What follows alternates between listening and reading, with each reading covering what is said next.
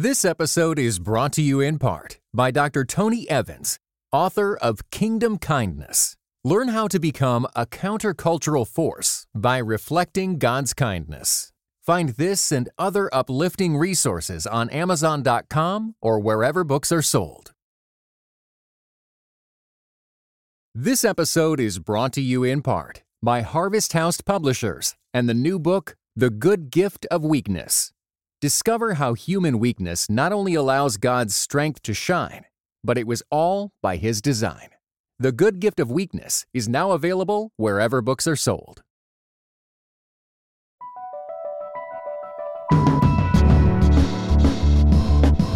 From Christianity Today, you are listening to The Bulletin, a podcast about the people, events, and issues shaping our world.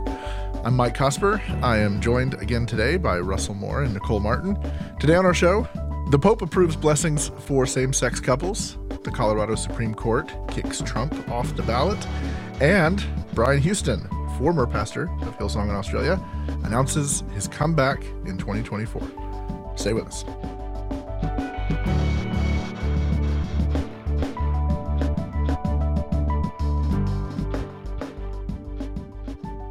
All right, so earlier this week, the Vatican issued a new rule for priests that allows for the blessings of same-sex couples. This is not a surprise for a lot of observers who've argued for some time that Pope Francis was looking to soften the Church's teaching on same-sex marriage. To be sure, this does not mean that the Catholic Church is going to be conducting same-sex weddings, endorsing same-sex weddings, and according to the statement, is not changing its official position on the idea that marriage is between a man and a woman, but it does mean that in informal settings, priests can offer blessings to same-sex couples. Cardinal Fernandez, who wrote the rule, said it's precisely in this context, meaning this sort of informal context, that one can understand the possibility of blessing couples in irregular situations and same-sex couples without officially validating their status or changing in any way the Church's perennial teaching on marriage. Russell, what do you make of this rule and the reaction that we're seeing from the Catholic Church, from priests around the world and commentators around the world about it? Somewhere from the grave, Henry VIII is saying, now you decide to relax the blessing of irregular couples. I think that part of the problem with this, and Russ Stout that wrote about this earlier this week, is that there's a confusion, but it seems to be an intentional ambiguity that's a pattern that keeps coming here. And I've defended Pope Francis before, including to Ross, for years, but this doesn't make sense to me really at all, because obviously they're not changing their view on marriage. They're not performing same-sex marriage unions, but they are going to be allowing blessings of same-sex unions. And the argument that's being used is to say, but this is just a way of saying these are people who want to get closer to God. I understand that. I understand that Pope Francis is making a big emphasis on accommodation, on meeting people where they are and moving them along. That would make sense if it came to blessing individuals involved. But blessing the union itself, while at the same time saying that the activity is sinful, doesn't make sense to me. And I think one of the things that's really disturbing to a lot of Catholics, wherever they stand on these issues, is it looks to me as a lifelong Baptist, what we would do when we're putting something off on a committee because we don't want to deal with it right now. Somebody keeps bringing resolutions against Freemasons. Nobody really wants to take up the issue of Masonry because that tends to bring out the kooks. So you put a committee to study it. That's what this looks like, except it's with something that is one of the most significant divides in global life right now. I think this is not going to fix any sort of problem. It's going to lead to further confusion and will have to be addressed one way or the other. Yeah, I definitely agree that there is an intentional ambiguity that's a little bothersome about this. As we've been seeing on social media, when a priest comes out and says, I was proud to bless the union of Bill and Bob, there is an implication that this marriage is a sacrament and is therefore blessed. So the general public is not thinking about the nuance of blessing so that all people can experience communion versus blessing as in we will marry you. All they see is this kind of general glide path to blessing. blessing. The other challenge that I'm having is we have opened the door to blessing same-sex unions in Catholic churches, but we still have not made any moves about women in Catholic churches. And I know there was a great article in the New Yorker about Pope Francis doing some unprecedented things, allowing women to be a part of sessions they weren't a part of before. I know some very devout Catholic women, but they would never see themselves as one day waking up to an announcement from the Pope that they were suddenly okay to be priest. So I'm wrestling with that tension. Okay for same-sex marriage, not okay for women who have been serving and really don't have questions about their sexuality. They're just wanting to fulfill the calling of God. One of the ironies of this is that the bureau of the Vatican that this comes out of is called the Dicastery for the Doctrine of Faith. This used to be referred to as the Inquisition. This was the Inquisition.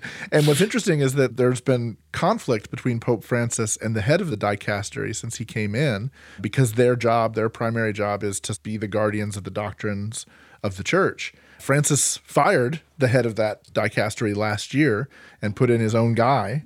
And then in the sort of preamble to this statement, Victor Manuel Fernandez, he says, "Our work must foster, along with an understanding of the Church's perennial doctrine, the reception of the Holy Father's teaching," meaning the Pope. And this is another thing I saw a Catholic writer point out and say, hey, that's a major change that the dicastery, again, it's like the Spanish Inquisition, the dicastery is saying our job is not just to guard the church's doctrine, but to support the doctrine of the Pope. And so this idea that you move in the direction of Pope Francis's teaching and kind of destabilize these core ideas of Catholic faith, that just strikes me there's something unhealthy about this. And because even if one concedes the Pope is sitting in the office of Peter, even if you accept apostolic succession that way, the Apostle Peter gets things wrong a lot, even in the text of Scripture. Galatians 1 and 2 is an argument between Paul and Peter where Paul tells him you're walking out of step with the gospel, and Peter is the one who has to repent because he's getting something wrong. Now, the Pope is not infallible in Catholic teaching except when speaking ex cathedra, which almost never happens. But this is a kind of accommodating of the Pope's murky wanting to move in the direction of the German Catholics, but without actually doing it and creating a crisis in the whole church. It doesn't make sense. I can only imagine Martin Luther's response, excommunicated as he is, yeah. But I have a great deal of respect for Catholicism, for the amount of charity work that the Catholic Church does, for the educational systems and all of those things. It does break my heart a little if we were to think that this could cause a split or division in the Catholic Church. Do you sense that the pushback against the Pope's declaration is going to cause a split? Or will this be just, for example, in Jewish traditions where there's dissension and there's disagreement, but we're still all in the same family? I don't think this will be a split, but I do think there's a destabilizing era that we're in, really, across the institutions, and the Catholic Church is certainly in that. So I think you take this with the questions of the synod process, you take that with the questions of communion for divorced and remarried people, the pressures that are coming from the Germans, and also the fact that if you look at where the liberalizing forces are pushing hard in the Catholic Church tend to be the places that are in the most decline in terms of Catholic Church attendance. That's the most cynical reading of why Germany is wanting to move in such liberalizing directions when it comes to marriage, with divorce, remarriage, with this, with all of it, is because the government funds churches in Germany on the basis of how many members you have. And so that's the most cynical reading here. But the places where the church is actually growing and thriving tend to be the most Orthodox. And if you think about it, it makes sense, because one of the reasons why people choose to either be or to remain Catholic is to say we have a 2,000-year church tradition. God has spoken in the way that Revelation is unfolding in the teaching of the church. And so these sorts of abrupt changes or head fakes that might be changes, that creates further instability. And I don't know if it will hold together long term. I just don't think this will be the issue. you read it and it seems as though the rule anticipates a priest visiting someone's home or somebody coming to see the priest about issues going on in their lives or whatever. And in the moment, there's this sort of spontaneous, let me bless you, pray for you as you go kind of thing. I was struck, though, that it felt like within minutes of this thing coming out, there were photos in the news stories about it and all over social media of priests, some pretty prominent priests here in the United States did this actually, where you have a couple dressed very nicely in the front of a church, holding hands with a priest in front of them, extending a hand and giving them a blessing. It looks a whole lot like a wedding. And so it just struck me that immediately that in a sense, like certain elements of this guidance are going to be meaningless, especially for the casual observer, the casual churchgoer, someone who just hears about their friend getting a blessing from a priest, or they say, hey, we got married, check out the pictures. Mm-hmm. And there's this picture of that they took the next day when they went to their church and the priest blessed them and stuff. It's going to be almost indistinguishable functionally for a lot of people. Part of what that got me to, though, is, again, back to, hey, why are we Protestants? Is there's an element to the formal clergy-laity distinction, priesthood-laity distinction here that I think makes this a lot more complicated than it does for a lot of other places. I know many pastors who are very orthodox on all of these kinds of issues who find themselves in situations where someone who's a neighbor or who casually attends the church and is gay and is married invites somebody into the home, and he'll pray for them or he'll pray for their kids or he or she'll just show up and give a blessing or whatever. And it doesn't impart what the formality of this sort of priesthood distinction does, where you do have this thing where is it a sacrament? And if it's a sacrament, then what's the difference at this point? Well, and because if you go into the home of Janet and Esther and they say, will you pray for us and have a blessing for us? And you pray for Janet and Esther. I think any expression of the Christian faith would see that as fine. That's a different thing than putting a blessing upon the union of Janet and Esther. In the same way that if your Muslim neighbor Muhammad says, hey, will you bless my home and my family and pray for me? That's one thing. If he says, will you bless my pilgrimage to Mecca? That complicates it more. So I think that's the distinction that's really being confused here in a way that's ultimately going, I just don't see how you're going to be able to hold together sacramentality of marriage, defined the way the Catholic Church teaches it, and this, because it looks a lot like the way that the Church tended to get around the view of permanence of marriage with an annulment process that is kind of wink, wink, nod, nod. If you are divorced and remarried and you're a Kennedy, or something along those lines, yeah, you can get an annulment, which is to say you never were validly married. But most people, when they're looking at that, say, oh, I see what you're doing there. You're just trying to do something without saying we were previously wrong. You can say the same about contraception and the use of contraceptives. You're not, people understand what the position of the Catholic Church is, but they're, as you said earlier, they're not going to confessional saying, Father, forgive me because I've taken birth control. So it is a wink nod, and it does bring up the issue of depth of faith and commitment in general. We can stand in our Protestant areas and say, this is why I'm not Catholic. Mm-hmm. But across the board, at the end of the day, it is still about the depth of your commitment to faith. There are so many what is considered marginal Catholics that could care less about something like this. Mm-hmm. They are going to church to baptize their babies or to get communion, but they are not committed. And the same can be said about marginal Protestants who are just going to church because Easter is on the way or Christmas is here or grandma's in town, and they could care less. The majority of the world is marginal at best when it comes to faith.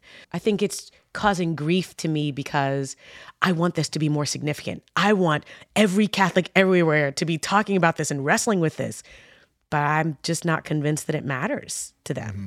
I was in, I think it was 2014, preaching at the Vatican with Pope Francis, and one of the things that we were talking about was marriage. And you had a group of people from various different religious backgrounds there. And I remember having a conversation with some leading Latter-day Saints and saying, is the LDS Church really going to stay where you are on marriage because all it takes is a revelation from a prophet for everything to change? At the same time, the Catholics were saying to me, yeah, but look at mainline Protestantism. This is what happens when you don't have an authority and a teaching magisterium. And now people can look at this and say, yeah, this is what happens when you have a very strong pope, but who wants to move in a different direction. The truth of it is, any system is vulnerable to human beings going in the direction that we want to go. Our Catholic friends would say, those of you who believe in sola scriptura, that doesn't settle anything because you have 14,000 denominations. And we could say your idea of papal authority and papal headship doesn't solve anything either, because you end up, at least on this issue, having 14,000 denominations within the Roman Catholic Church. It takes not just the systems, it takes the people who are willing to say, let's do the hard work of grappling with what the Word of God says. I remember years ago, Russell, you and I had a conversation. I think it was around the time of the Obergefell decision. And I remember asking you, what comes next? Like, how much does this create jeopardy for conservative evangelicals legally, like legal jeopardy for discrimination around these issues and all of this? And one of the things you told me at the time is you said, this is a time for evangelicals to be really thankful for the Pope because he can't change. And that creates a bulwark where we're not going to be alone, those of us who hang in there on this. Any change of opinion on that ruling at this point? Yeah, I mean, I wrote an article for First Things that argued that evangelicals weren't going to change on this issue, and largely because, and I said, if we were by ourselves, I think evangelicalism would change on this because of the entrepreneurial, market-driven sort of approach to it. But the fact that the Catholic Church, with a sacramental view of marriage and 2,000 years of tradition, can't change on it.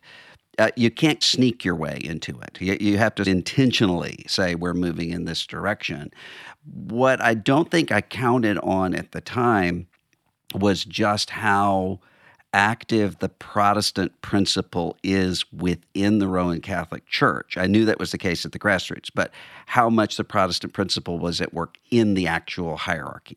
And that's where the tension is. And so I don't know what's going to happen. And I don't think that anytime in our lifetime will you be seeing same-sex marriages happening at your local Catholic diocese. But I do think what you're going to start to see is my mom and dad. My mom was Catholic. My dad was Baptist. When they were married, it was a big deal to work that through on her side, marrying a Protestant, especially marrying a Protestant who insisted we're raising our children Protestant. That was a big deal. It wouldn't be a big deal in almost any place now. And I think that might be the cultural direction, but without the actual teaching changing. Inside the Catholic Church, is there a chance the pendulum swings the other way again with the next pope? If you look at what the College of Cardinals looks like now, it's like the Supreme Court changing. You have such a large number of cardinals who are appointed by Pope Francis. And it seems to me, and I may be wrong, but it seems to me that Pope Francis is intentionally choosing people, and we've seen this even in some of the moves that he has made around the world, intentionally choosing people who are in line with his sort of reformist direction. So I would be really surprised if the pendulum swung really dramatically next time around. I honestly don't know. I got a sense that the selection of Pope Francis was a nod to the rest of the majority world, meaning sub-Saharan. He was selected from Latin America, and I think that was an intentional decision to do more in terms of global representation where the Catholic Church is growing. if this trend continues and if the selection of the next pope comes from some of these sub-Saharan areas, I do think they're a bit more conservative than we are, certainly more conservative than Westerners. I think a pope from that region, even an Indian pope, would be far more conservative just in terms of faith and culture than someone else from a Western society. All right, also this week, just in time for your festive holiday gatherings with extended family, the Colorado Supreme Court. Sorry, yes. You can pick up the sarcasm already. The Colorado Supreme Court, based on a provision of the 14th Amendment adopted after the Civil War, which bars people who have engaged in insurrection from holding office, has removed Trump from the ballot in the state of Colorado. Cue all the to-be-expected reactions on right and left, great celebration on the left, and great consternation on the right. Russell, very respected legal scholars floated this idea. What do you make of this? I agree with the Colorado Supreme Court. I don't know what's going to happen in terms of the actual legal process. I doubt that the Supreme Court is going to uphold this, but probably because what they're going to do is to pair this decision with the question of presidential immunity and rule for Trump in this one and against him on the other. That would be my guess, just given the makeup of the court. But I agree with Jonathan Last, who pointed out this week the reaction of in almost every action of accountability when it comes to Donald Trump is hand-wringing over we can't do this because it's going to empower him. And when it comes to these issues of constitutional interpretation, the issue is not whether it empowers him or disempowers him. It's whether this is right. And unleashing a violent mob on the United States Capitol to stop a constitutional transfer of power is, it seems to me, clearly out of line with the 14th Amendment. And I think that's even more dangerous when you see, as of today, as of the time that we're recording, he is truthing out, or whatever you call his social media network, the faces and addresses of the judges involved, which is this pattern of intimidation that has been happening. I think there are legitimate sorts of arguments to be made on both sides of the 14th Amendment, but what I don't think we should be doing is having the sense of we can't even start to talk about this because it's going to make his people mad and violent. We've done that at every step of the way, and I don't think we can do it anymore. My initial reaction was, oh my gosh, this is going to cause so many problems. What we saw from all that happened in New York is even when he is caught doing something wrong and convicted of a crime, it's almost like it doesn't affect him. But I do applaud Colorado for making this decision. I'm waiting to see, will there be any other courageous states who will make the same decision? I'm not confident that they will. I do think that even in legal proceedings, people are thinking about what might this look like. And we're getting close to January 6th. I was in the grocery store the other day with people talking about making it a holiday. My first thought was, oh my God, am I safe here? But making also, January 6th a holiday? Yes, I'm in the grocery store. They were like, yeah, man, January 6th, we need to make that a holiday. We need to celebrate and commemorate. This is in the grocery store. If we make it Capitol Policeman's Appreciation Day, I'm with you. How about that? Is it? So worst fears played out. There's some secret underground movement to say we don't need the Electoral College to make Donald Trump president. We don't even need any of the U.S. government to have our own leader or our own dictator. We will come around and we will make this happen. This worst fear. Now, it doesn't have any merit because we've got enough checks and balances in our justice system, peripherally, to be able to counter something like that. But worst fears played out. Is this building that secret underground lull and now we thought they were scared by January 6th. Wait until we do what's next. I'm directionally with you in terms of my record on what I think of Donald Trump is pretty clear, I think, at this point. But here's where you lose me. Because my problem with this ruling is, in principle, if you say to me this, anybody who called for or led an insurrection against the United States should be disqualified from office. Mm-hmm. I can stand up and applaud and say amen to that. That should just be a common sense thing that any voter should be able to make that decision. Where it gets tricky to me is if you put that into law, then all of a sudden, like anything else in the law, all those terms have to then be defined in all these different ways. And the problem to me is, for instance, if the January 6th Jack Smith trial were already done and Trump were convicted, then to me this ruling would also make perfect sense. What we're dealing with, though, I feel, and the reason there's question around this, the reason it's ambiguous and goofy to me, is that we're still dealing with the downstream consequences of what I would say is the original sin of the post-Trump presidency, which was when Mitch McConnell got up in front of the Senate and said, yeah, this was awful, yeah, this was inexcusable, but we're going to let the legal system handle this from here, and we're not going to impeach. Had they convicted him in the Senate and kicked him out of office and barred him from office, this would all be over. And I don't believe, though there are a lot of people who would argue with me on this point, I'll put it positively. I think that if Mitch McConnell had wanted to make that decision and wanted to push in that direction, he could have gotten it through. He could have gotten the votes. They could have impeached him. But I think he genuinely thought, for the sake of our coalition, we're gonna soft pedal this, and just Trump's gonna ride off into the sunset. He didn't predict what would have happened. To me, that's the original sin of the era. And because of that, what it does is it means he wasn't convicted and kicked out of office.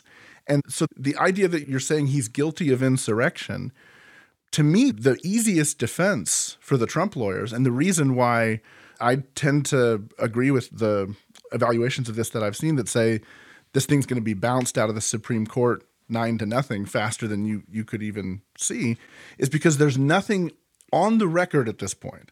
There's nothing that says he is guilty of having done these things, caused insurrection, blah, blah, blah, blah, blah. And again, it all goes back to post-January 6th, when there was this moment where they said, we're not going to hold him accountable for this. Yeah, but there's not been a civil proceeding ruling that Pope Francis is not an American citizen. If he runs for president this year, he's still constitutionally disqualified. That's the role of the courts, is to look at this and to say, the Constitution says a natural-born citizen. If you're born in the Panama Canal Zone, does that count as a natural-born citizen? Courts say, yeah. If you're born in Italy to Italian presidents, are you a natural-born citizen? No. And I think that's the question that is in front of us now. So I don't think it has the argument that there's double jeopardy from the Senate lack of conviction is not really relevant to this question.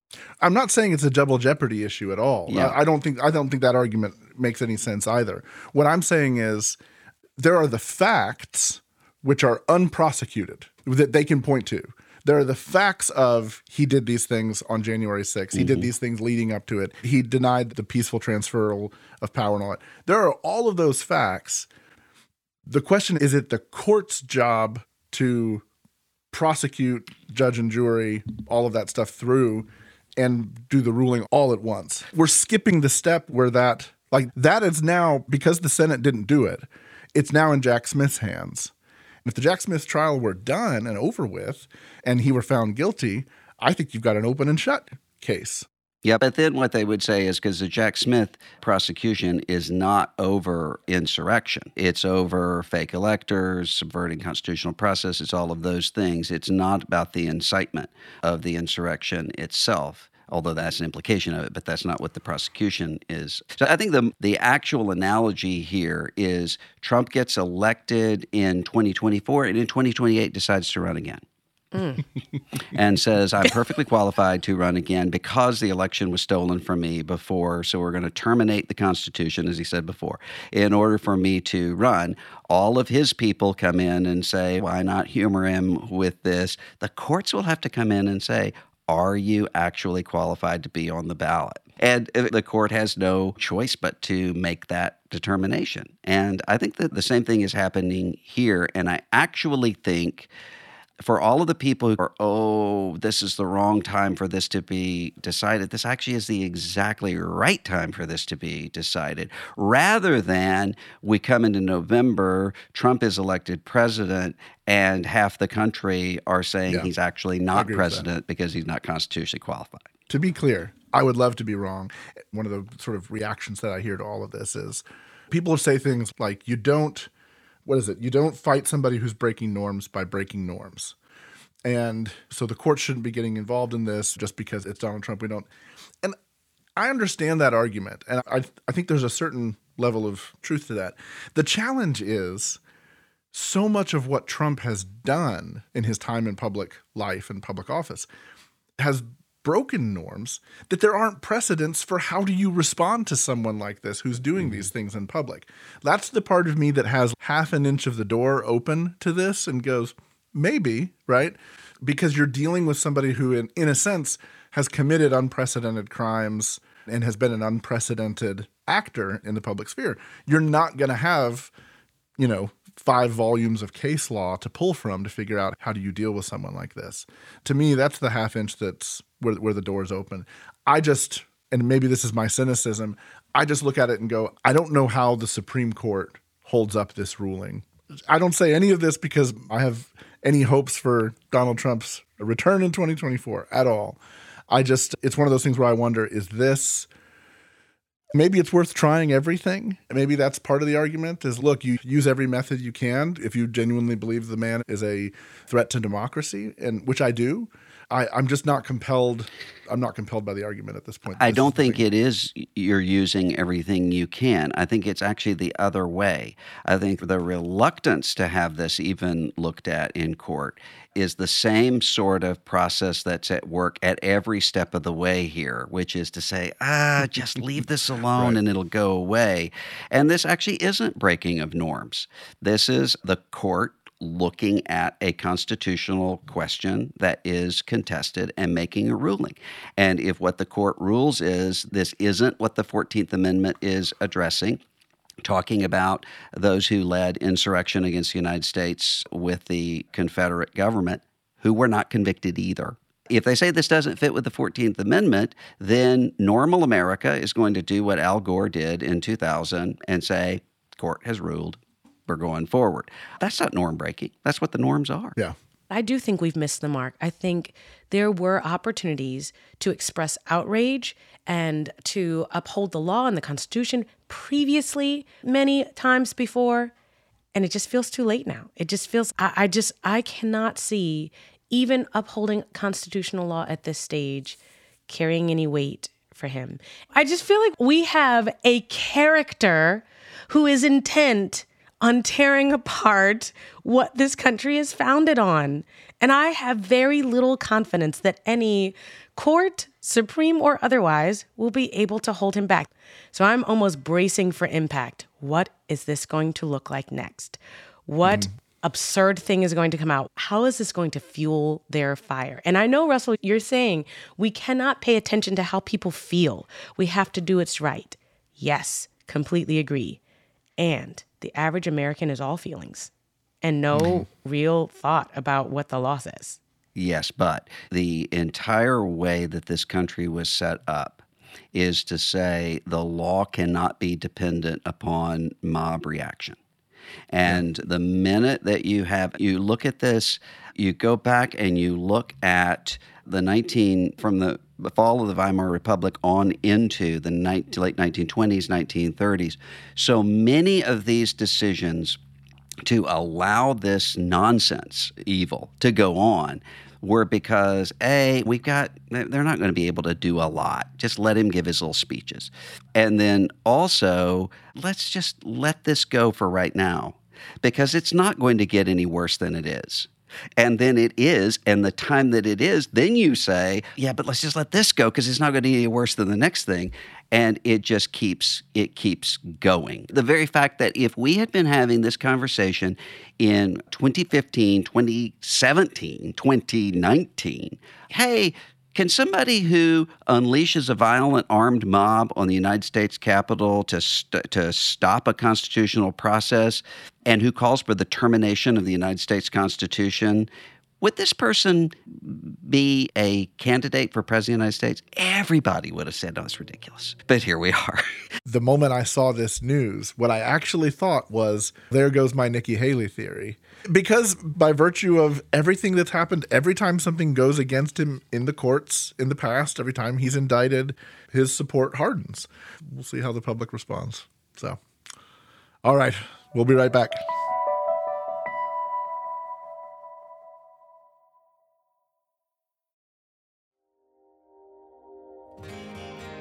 This episode is brought to you by Church Salary.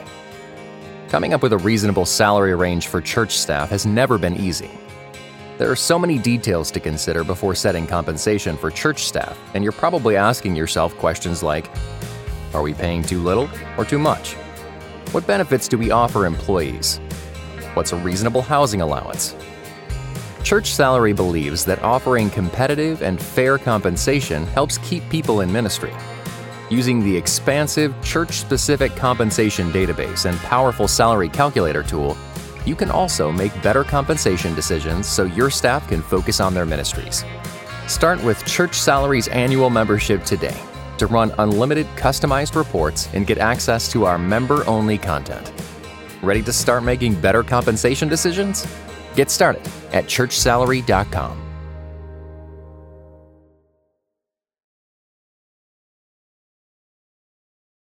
What I loved most of all about Israel and why I became a Zionist was because Zionism was a rejection of victimhood. A few weeks ago on CT's The Bulletin, we launched Promised Land, a new podcast about Israel and Palestine in a post-October 7th world. 6:30 a.m. we're in our synagogue praying, and sirens go off, and they're going on.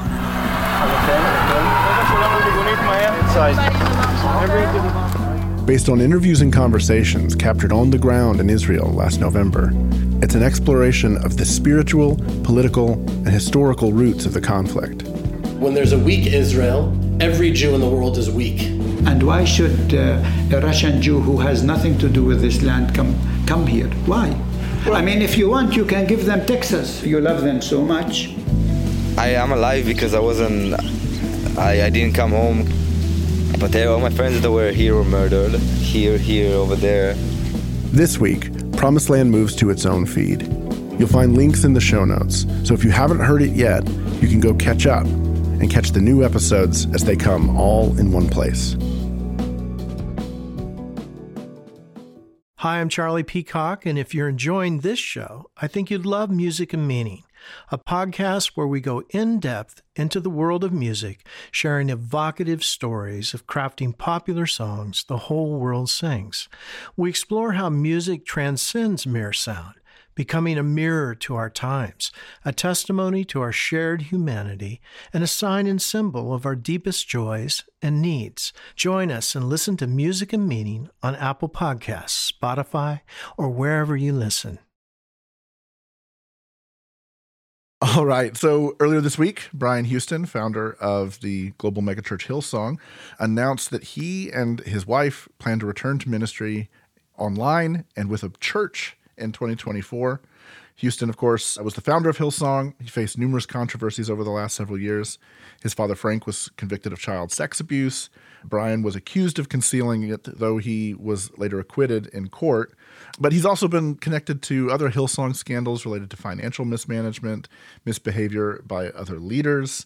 And he was subject to an internal investigation of his own conduct involving sleeping pills and incidents with women in the church. One thing after another with Houston. And so now it seems as though he's trying at this point to put the legal troubles behind him and return to ministry. This is something we have seen many times, going back to people like Jimmy Swaggart, people like Mark Driscoll. Many pastors have a significant public fall for one reason or another and make their way back to ministry. Nicole, I'll put you on the spot. Do you have a sense of why it is when a leader like this has had this kind of public moral embarrassment and failure, they have a need to go back? What makes them come back? I have been really wrestling over this because I'm burdened by the fact that this is not new. This is Carl Lentz, as you mentioned already, Mark Driscoll. This is not new. And I think it represents this kind of addiction to charisma and addiction to fame and this receptivity in the church. What strikes me most about this is not that a narcissistic leader would decide, I'm going to go at it again. I expect that. I expect that people who don't really know who they are, people who are so insulated with their own fame and have created circles around them of enablers, by the way, I expect that they're going to get up and say, I'm going to do it again. What is troubling is the fact that he will have a crowd.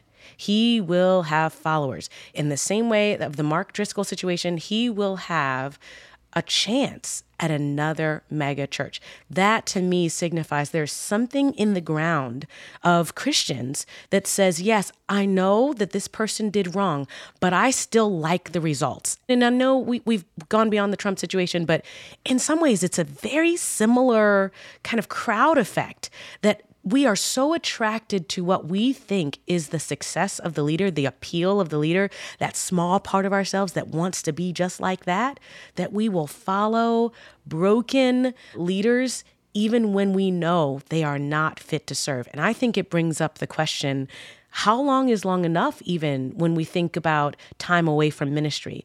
Similar situation happened with Jamal Bryant, who was accused of multiple interactions with women and having babies out of wedlock. And I think he was out of the pulpit for just a matter of weeks, maybe months, and moved on to a next church. How long is long enough for a person to demonstrate a turnaround? And we can't even ask that question because there's always going to be a crowd pushing them. Keep going. I will follow you. I will go wherever you lead. That's the troubling part for me about the crowd effect.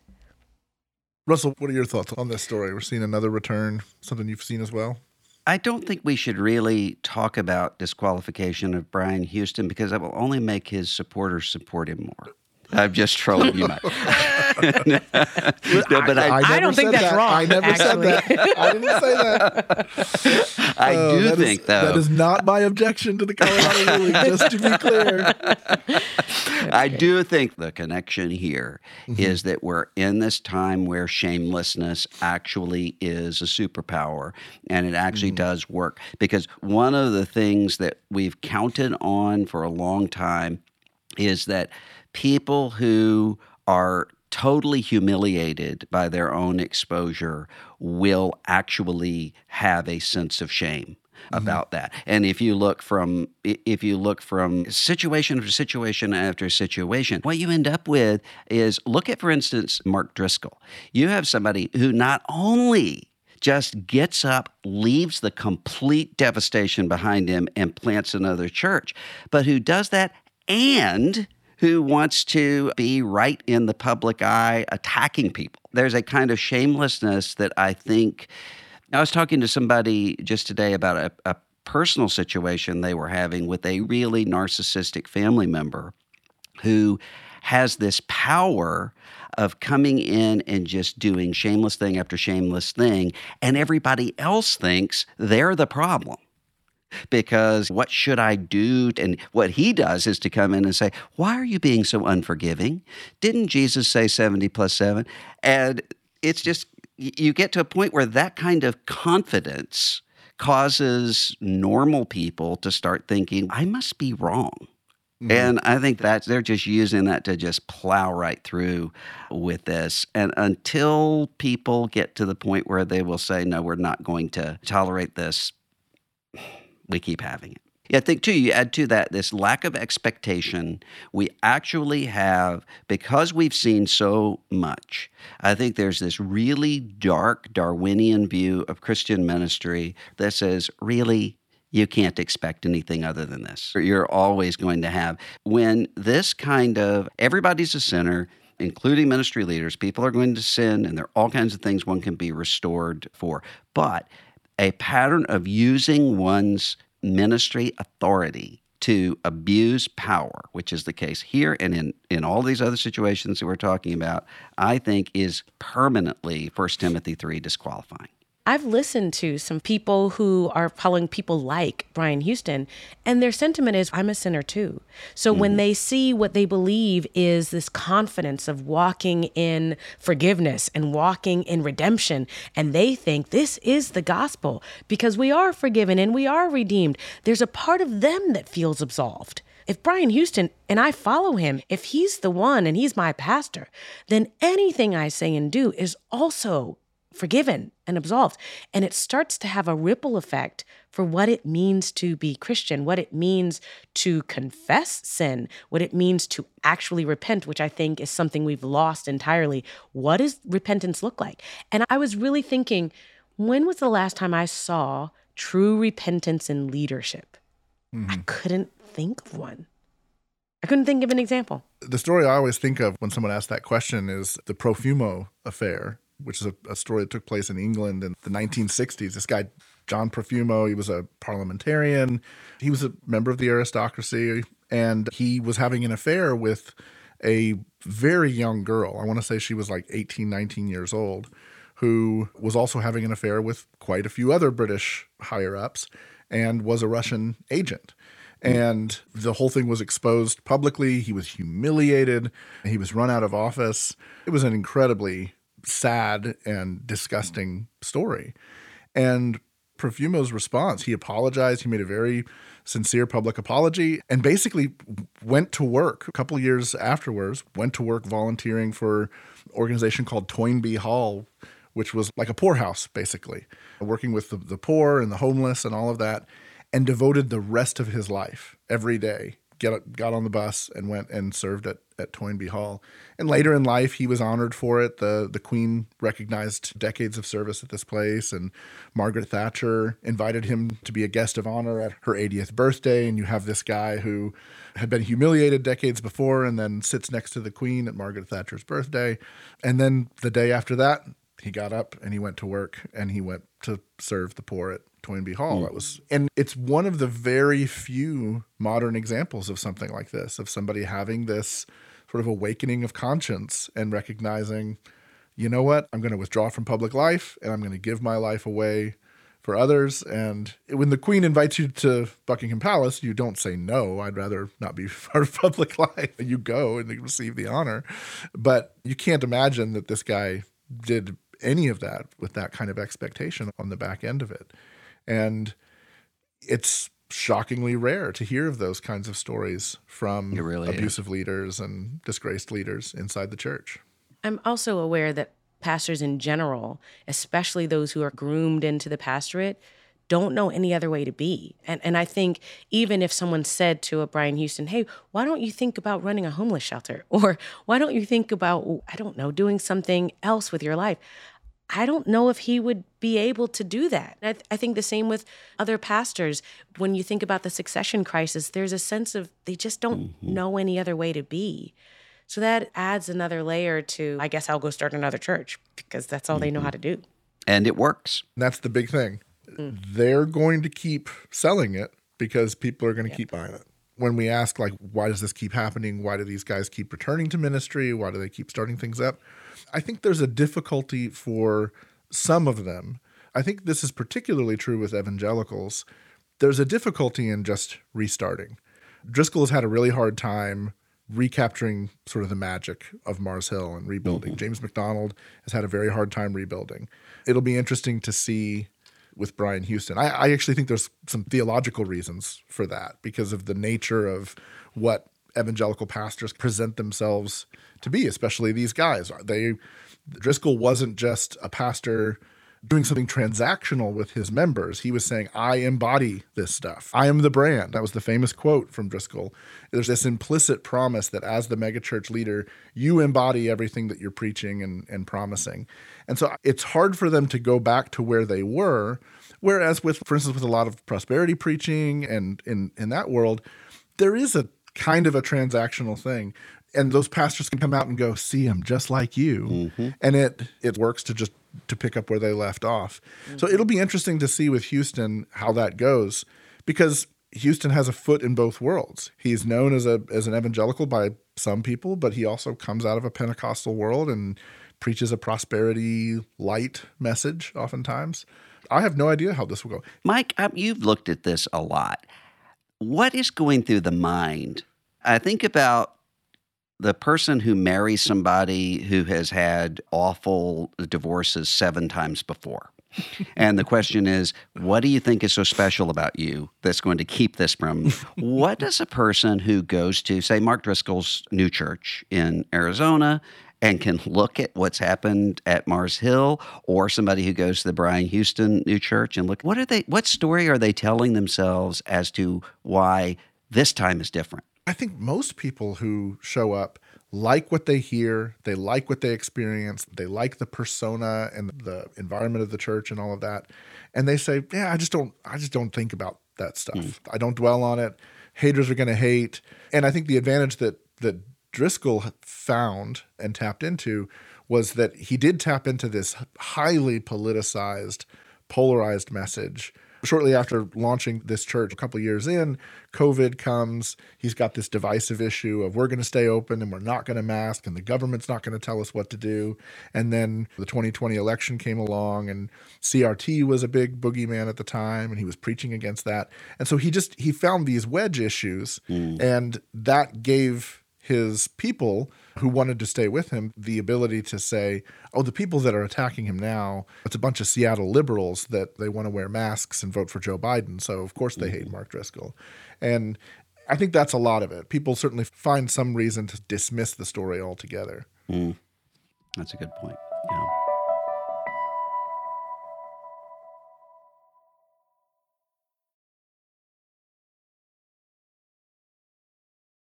Norman Lear passed away this week, and I grew up watching Norman Lear television shows. I'm sure the two of you all did as well.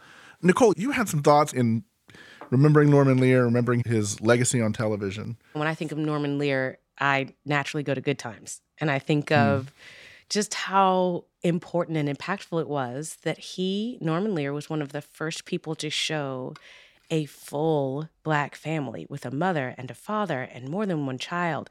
And yes, they were living in the projects, and yes, they went through difficulties, which I think were demonstrated in really amazing ways. I felt like this was a start.